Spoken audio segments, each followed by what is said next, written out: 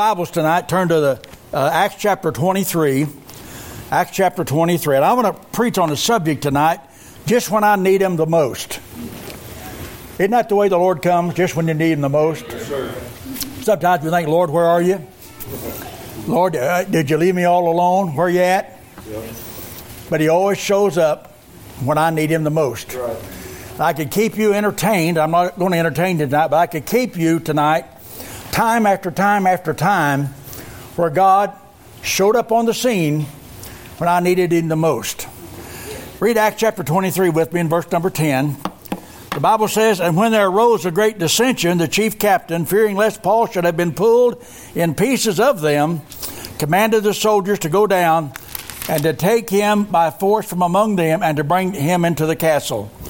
Verse number 11, we see the plot to kill Paul. "And the night following the Lord stood by him and said, Be of good cheer, Paul, for thou hast testified of me in Jerusalem, so must thou bear witness also in Rome." Let's stand tonight as we go to God in a word of prayer. You pray for me as I try to bring this message tonight. I've never preached when I thought I had the ability to do it. And if the Lord doesn't come, there won't be much given to you tonight. So just pray for me, if you will. Our Heavenly Father, we're thankful this evening, God, that we can call you our Lord and Savior. We're thankful for the day you reached down, you touched my heart, convicted me of sin. We're thankful for that day, God, that you came into my heart to stay and to live down within me in the presence of the Holy Spirit. I pray, God, now for the power of God, for the not just the presence, but the power of Jesus Christ through the Holy Ghost of God tonight, that you'll come and anoint me from on high. I just pray, Heavenly Father, for these folks that are here and those that are listening online, we pray, God, that you deal with their hearts. I don't know the situations that they're in, but God, I know one thing. You're the great God that we serve. Not anything that you can't do. I just want to thank you, Lord, for this opportunity and privilege tonight to be here at Liberty Faith Church and to preach the Word of God. In Jesus' name we pray. Amen. Now, can you imagine being jailed for the cause of Christ? If you were jailed for the cause of Christ today, what would you be thinking about as you sat there in the jail? What would your attitude be? I've often thought of John the Baptist, and John the Baptist, the forerunner of Jesus Christ, and loved the Lord very much. And no doubt he sat there and wondered, Lord, where are you? Just been trying to serve you day after day and week after week and month after month. And here I am imprisoned by Herod's hand. And maybe even thought, Lord, I thought you were stronger than Herod was. You could free me if you just would. But we know that didn't happen to John the Baptist. We know that it happened for Paul and Silas, but not for John the Baptist. Now, how about Joseph? Joseph refused the advances of the king's wife, and yet he found himself looking through the bars. And when Joseph needed God the most, it seemed like that's when God showed up to Joseph. We don't have to wonder how it was for Paul. For the majority of the rest of the book of Acts, he was a prisoner. During that time, he wrote several books of the Bible by the inspiration of the Holy Spirit of God. We call those books the prison epistles. I want to show you tonight some of the statements that he made from the jail. Ephesians 4, verse number 1. He said, "I therefore, the prisoner of the Lord, beseech you that you walk worthy of the vocation wherewith you're called." Now notice he didn't say he was a prisoner of the king or he was a prisoner of the state. He said, notice, "I therefore, the prisoner of the Lord." Paul considered himself a prisoner for the cause of Christ, and he counted it a privilege to be called that. Notice Ephesians chapter 6 and verse number 20. He said, "For which I am an ambassador in bonds, that therein I may speak boldly as I ought to speak." So there in Ephesians 6 and verse 20, he talked about being an ambassador. Ambassador is a representative from a foreign land, and Paul considered himself a missionary to the other prisoners during this time, but also he could write letters. I'm sure he probably wrote letters that he didn't realize to be read by people like you and I tonight as we open the Word of God. Much of the Bible, over half the New Testament, was written by the Apostle Paul for the inspiration of the Holy Ghost of God. And he had quite a jail ministry. Now, we think of a jail ministry as somebody going into the jail and preaching and praying and teaching the Word of God, praying with the prisoners, trying to lead them to the Lord, and then walking back out. I know one time me and some men from Brush Knob Church went one weekend to a prison ministry, and I never will forget, Brother Reg, those doors closing behind me. And I thought, I hope I can get out of here, you know. Never been in jail before, never been in prison before, but boy, when those doors clank shut, I tell you, got my attention. But we had a good time. We ministered to the men there, and able to lead a few to the Lord, or supposedly, God knows whether it was true or not. And then I was really thrilled when I went back out and heard the doors close behind me, and I was on the outside of those doors. Now, that's what was thrilling to me. In Philippians chapter 1 and verse 12 and verse 13, Paul said, "But I would ye understand, brethren, that these things which happened unto me have fallen out rather unto the furtherance of the gospel, so that my bonds in Christ are manifest in all the palace and in all other places."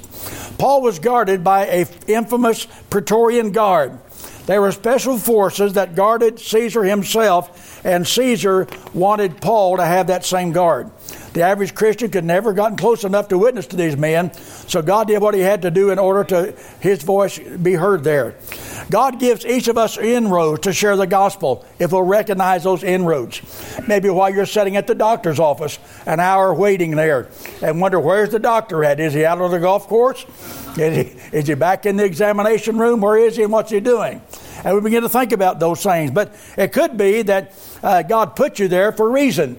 I remember when Myra was still alive, I was all the time taking her to the doctor. And one time in the doctor's office, this woman come out from back of the doctor's office, and she was just bawling, and I went up over to her. I didn't know hardly what to do, but I'm just like everybody else, scared to death to do anything or say anything. But I went over to her and come find out she'd just been told that her husband had cancer. And I thought, well, I don't know what to do, ma'am, but I could pray with you. I could pray with you and for him. And she said that would just be great. So we prayed together. And a lot of times folks were afraid to do things like that. I know we had a postmaster one time that was having brain surgery, and she had a brain tumor. And, they don't want you doing anything for the Lord there at the post office. I mean, you can get fired quick. But I remember that morning, I just stopped everybody from working like I was the boss, But I said, folks, our postmaster is going to have serious surgery tomorrow. And I said, I want to pray with her and for her before she goes to that surgery. And I didn't know what the outcome would be. But I put my hand in her hand, and we prayed. And some other folks there prayed. They were Christians. They weren't all heathen that were there in that post office. Amen. And we prayed, and she come through the surgery in good shape. Amen. And she told me later, she said, I so much appreciate the fact that you stood out and you stood up. You were willing to pray, and you didn't know what the consequences would be. And that's what we need to not worry about the consequences. Amen. John the Baptist paid the consequences with his life. Paul and Silas found themselves in jail, and yet they paid the consequences, but God helped them to get released. How did it work for Paul? Philippians 4:22 says, all the saints salute you, chiefly they that are of Caesar's household. The next time you're in circumstances that were not your first choice, look for a door of opportunity to be opened by God. He has a reason for everything. He has a reason for your doctor's appointment. He has a reason for your plane being delayed. He has a reason that your septic tank needs to be pumped. And so whatever the reason is, look at that as an opportunity to do something for the Lord. 2 Timothy 2:9, Paul said, wherein I suffer trouble as an evildoer, even unto bonds, but the word of God is not bound. Paul knew they could bind the man, they could bind him, they could throw him in prison, but he knew that the word of God, the message of God, could not be bound. In our text, it's his first night in jail. This is before he wrote all those verses I've already shared with you. What's he thinking? How did he get the good perspective early on that he had? You say, well, he was a great man, and he was a great man, but he was still just a man. This great man had real feelings that needed God to be with him and to be real to him. He needed to know he wasn't all alone. Have you ever been in a situation like that? Lord, I don't want to be alone. I want you to be with me. Then God showed up in his cell just when he needed him the most. 3 things I want to share with you tonight in that jail cell that happened that night. I'm going to take verse 11 and just dissect verse 11. The Bible says there in verse number 11, and the night falling, the Lord stood by him and said, be of good cheer, Paul, for thou hast testified of me in Jerusalem, so must thou bear witness also in Rome. First of all, the Lord stood by Paul. What a beautiful phrase that is. We know that the Lord is standing by us, okay? No matter what the situation may be, no matter if it looks good or looks bad, we have a God that stands with us. I'm kind of big on commitment. I believe that when a man says I do to his wife, I believe he ought to love her. as Christ loved the church and gave himself for the church. And he ought to love her and keep her until one of the two passes away. I believe that. I believe in commitment. My mom and dad were married 48 years when Dad passed away. Myra and I were married 52 years when she passed away. And I'm going to be married to Ramona until she kills me. I'm not afraid of her shooting a gun. She can throw a rock, let me tell you. There was a cat one time come around her place and bothering her cat, you know. And she picked up a rock. Now get this, all you ball players think you're good. She picked up a rock and hurled at that cat and killed it graveyard dead. Beware. So I have kind of picked up the rocks that's close to the house and got rid of them, moved them back a little bit. I don't run like I used to. I'm not as fast as I used to be. But the Lord stood by Paul. Aren't you glad we have a Lord that stands by us? I mean, he's there with us. Sometimes we think, Lord, where are you? He's there. He's there. I mean, he may not say, here I am, but he's there. In Hebrews 13, verse 5 and 6, he has said, I will never leave thee, nor forsake thee. Verse 6 says, so that we may boldly say, the Lord is my helper, and I will not fear what man shall do unto me. Amen. A woman come to D.L. Moody one time, and she says, Brother Moody, I found a great verse in the Bible that's a great promise that helps me when I'm afraid. And that verse was Psalm 56 and verse number 3 that says, what time I am afraid, I will trust in thee. And Brother Moody said, I got a promise better than that. He said, I've got a promise in Isaiah 12 and verse 2. Behold, my God is my salvation. I will trust and not be afraid. So we have verses that tells us that he'll be with us if we're afraid and if we're not afraid. And both promises are true. Now, I want you to look at this scripture there in verse number 11. The first thing I see there is a sympathizing Christ. Just a few years earlier, Jesus was in the same city before the same council, being tried for the things which are no crime, but for doing good. So Jesus could say to Paul, I've been there and I've done that. Both were called blasphemers, both were called heretics, and both of them were called troublemakers. And we have a Savior tonight who knows and understands what we're going through because he's been there and he's right here with us today. Are you here tonight and you're lonely? I remember after my first wife passed away, I got so lonely. And it was winter time. And one day, I have got a lot of chimes out on the front porch, and the wind was blowing and the chimes were making their noise and so forth. And I was so lonely. I had a terrible, terrible headache, and my headaches are not as bad as they used to be. Praise the Lord for that. But I had a terrible, terrible headache, and I thought, this is just terrible. I was lonely. I was hurting. Maybe you're hurting tonight. Maybe you're feeling rejected. Jesus knew what it was to be rejected. His own people refused him and rejected him. Maybe you're grieving tonight. Maybe you're discouraged tonight. I want to say that we serve a Savior that sympathizes with you because he's been there. Amen. And the Lord stood by Paul as a sympathizing Christ. Also, he was a sustaining Christ. Sometimes we need others to hold us up sometimes. I know at times I would thank the church for praying for me and helping me through a terrible, terrible time in my life. But I want to tell you something. If this church hadn't held me up the way they did, I don't know where I'd be today, Pastor. I really don't know where I'd be. People invited me to their home. People said they'd pray for me, and they did pray for me. Sometimes the tragedies and trials are so great we can't even attempt to make it on our own. But that's when God sends somebody, and they swoop in to help sustain us, or we go down. How wonderful that is, that God can use people that are Christian people to know that we can't stand it, so Jesus stands by us, sometimes by sending somebody else to stand with us. 2 Corinthians 12:9, and he said unto me, my grace is sufficient for thee, for my strength is made perfect in weakness. Now, Paul had a health situation. I don't know what it was. Some believe it was maybe poor eyesight because he did have some men write down some scripture for him. But no, it says, most gladly, therefore, will I rather glory in my infirmities, that the power of Christ may rest upon me.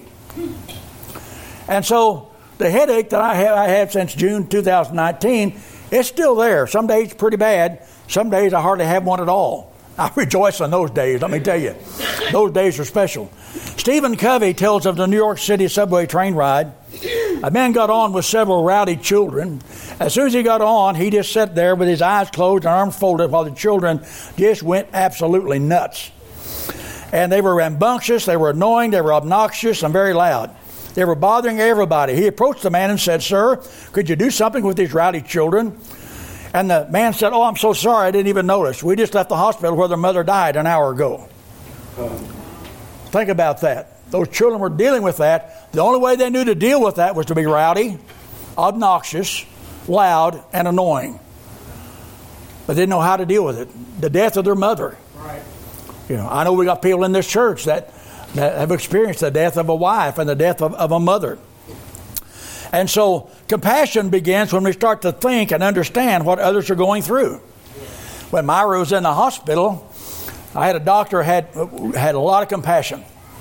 As a matter of fact, most people were not able to even go to the hospital during that era. And he told me, he said, "You've had COVID already." He said, "I would suggest you get your family, bring them in, say your goodbyes, and then they need to go home. If you know of somebody that's had COVID, you can bring them in to stay with you." But he said, "I would not suggest that you have a lot of people there." Now, that is very rare during that time. That was in December of 2020. And so I did just that. We called all the grandkids and so forth. Just got one daughter, and she was there when the call came from the doctor that Myra was not going to live. And so we went and we met. And I tell you, you tell something to tear your heart out, is have your grandkids and great-grandkids tell their grandmother goodbye. Yeah. Now, that don't get you, folks. There's something wrong with you. There's something bad wrong. And so they came and said goodbye to her. One night, a couple of days before Myra passed away, there was a nurse, for some reason, she had it in for me from the very beginning. I mean, when she laid eyes on me, I was her number one enemy. And I don't know why. Maybe because the doctor was a little lenient with me. I don't know. That may have been it. But one night, I guess about 2 o'clock in the morning, I was holding Myra's hand, had my head laying down there on the bed. I just went to sleep. I was so exhausted.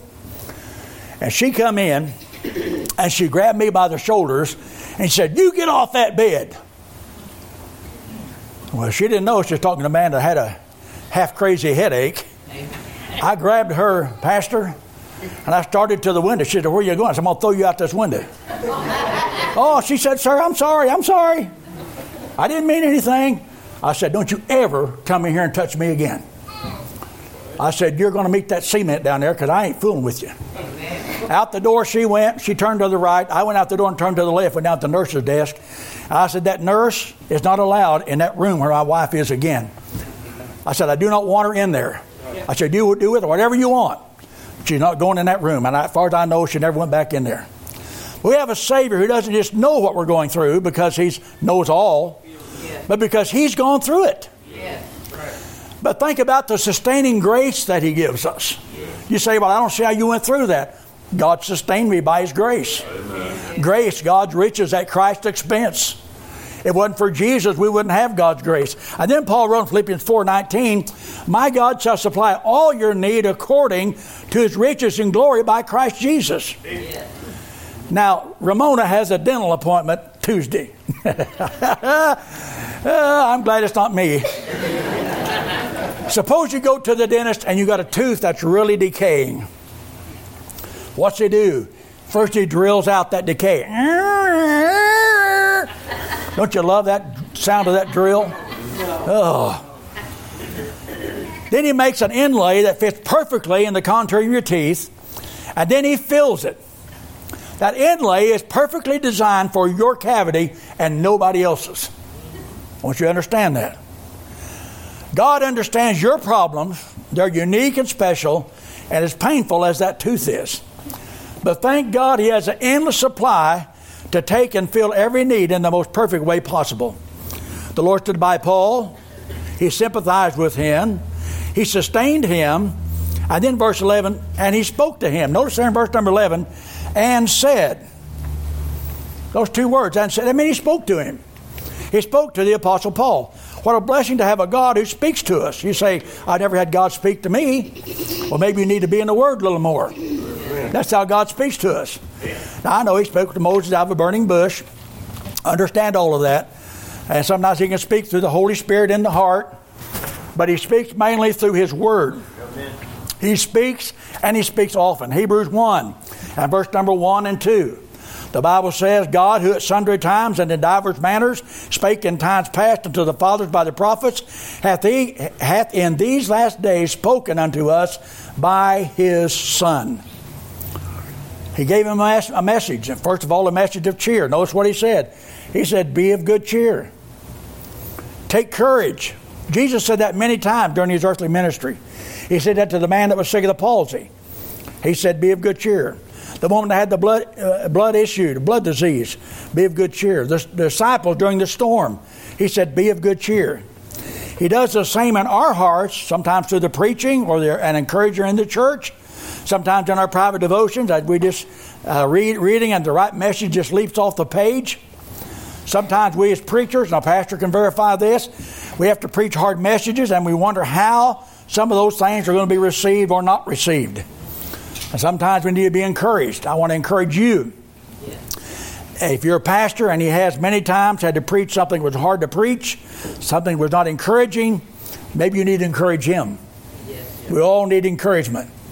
And so be sure that you encourage him and other preachers as well. So how many of you know of someone right now that could use a card or a good word? Take time to do it this week. People love encouraging, uplifting, positive people.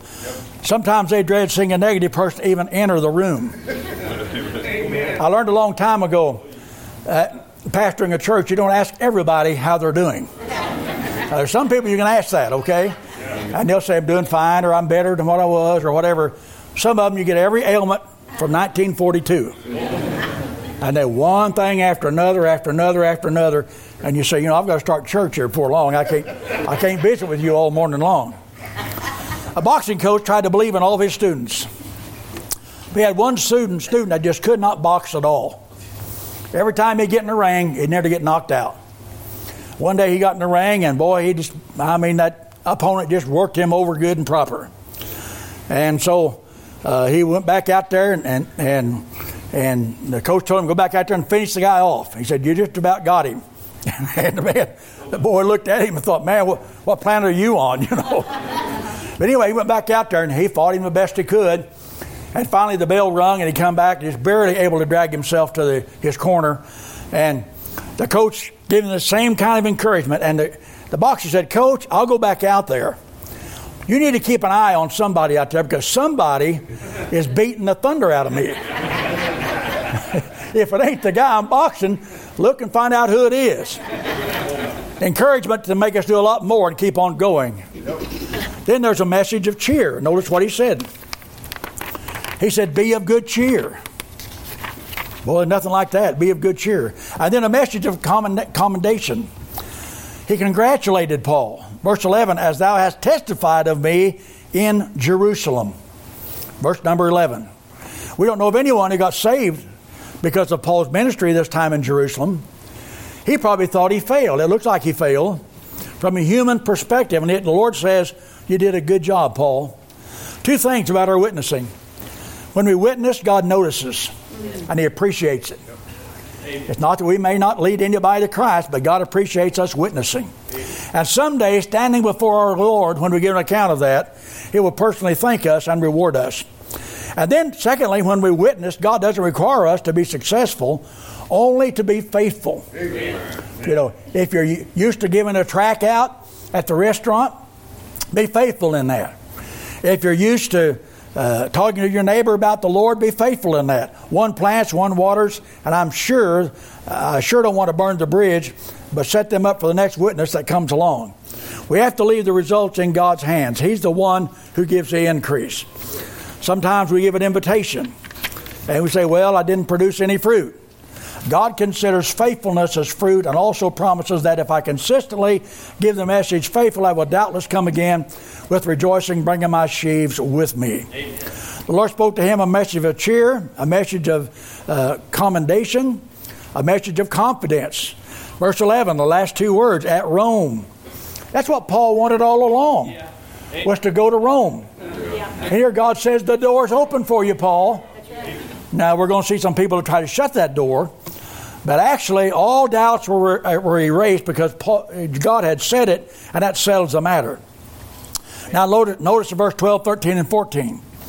And when it was day, the certain of the Jews banded together and bound themselves under a curse, saying that they would rather neither eat nor drink till they had killed Paul. And they were more than 40 which had made this conspiracy. And they came to the chief priests and elders and said, we have bound ourselves under a great curse, that we will eat nothing until we have slain Paul. I bet they're getting hungry, don't you? I bet their stomachs are pretty empty by now. But these 40 men entered into a death pact together against Paul. God said, you're going to Rome, Paul. These 40 men said, no, you're not going anywhere. Who do you think won? Huh? Who do you think won? God won, didn't it? Isn't it amazing how God works?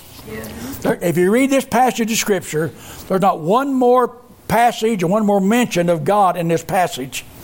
And you can see his hand at work on Paul throughout all the rest of this chapter. And God worked in a way that Paul never imagined. Did God smite them with leprosy or blindness? No. Did he swallow them up in a fiery hole in the earth? No, nothing that dramatic. In this case, God used a little boy. He used Paul's nephew. Notice there in verse number 16. And when Paul's sister's son heard of their lying in wait, he went and entered into the castle and told Paul. Drop down to verse 23 and 24. And he called unto him 2 centurions, saying, make ready 200 soldiers to go to Caesarea, and horsemen 70, and spearmen 200 at the third hour of the night, and provide them beasts that they may set Paul on, and bring him safe unto Felix the governor. 470 member posse. God rounded up, put together because of one little boy eavesdropping. Now you can say what you want to say, okay? But you may be going through a circumstance in which you don't see if God is anywhere around. Don't doubt for 1 second that he's not there. He's standing somewhere in the shadows. Somewhere he's there. He's very much aware of your situation. Just after World War II, American soldiers found a little cellar where Jews had hid out. Written on the wall, on one wall, somebody had written, I believe in the sun even when it doesn't shine.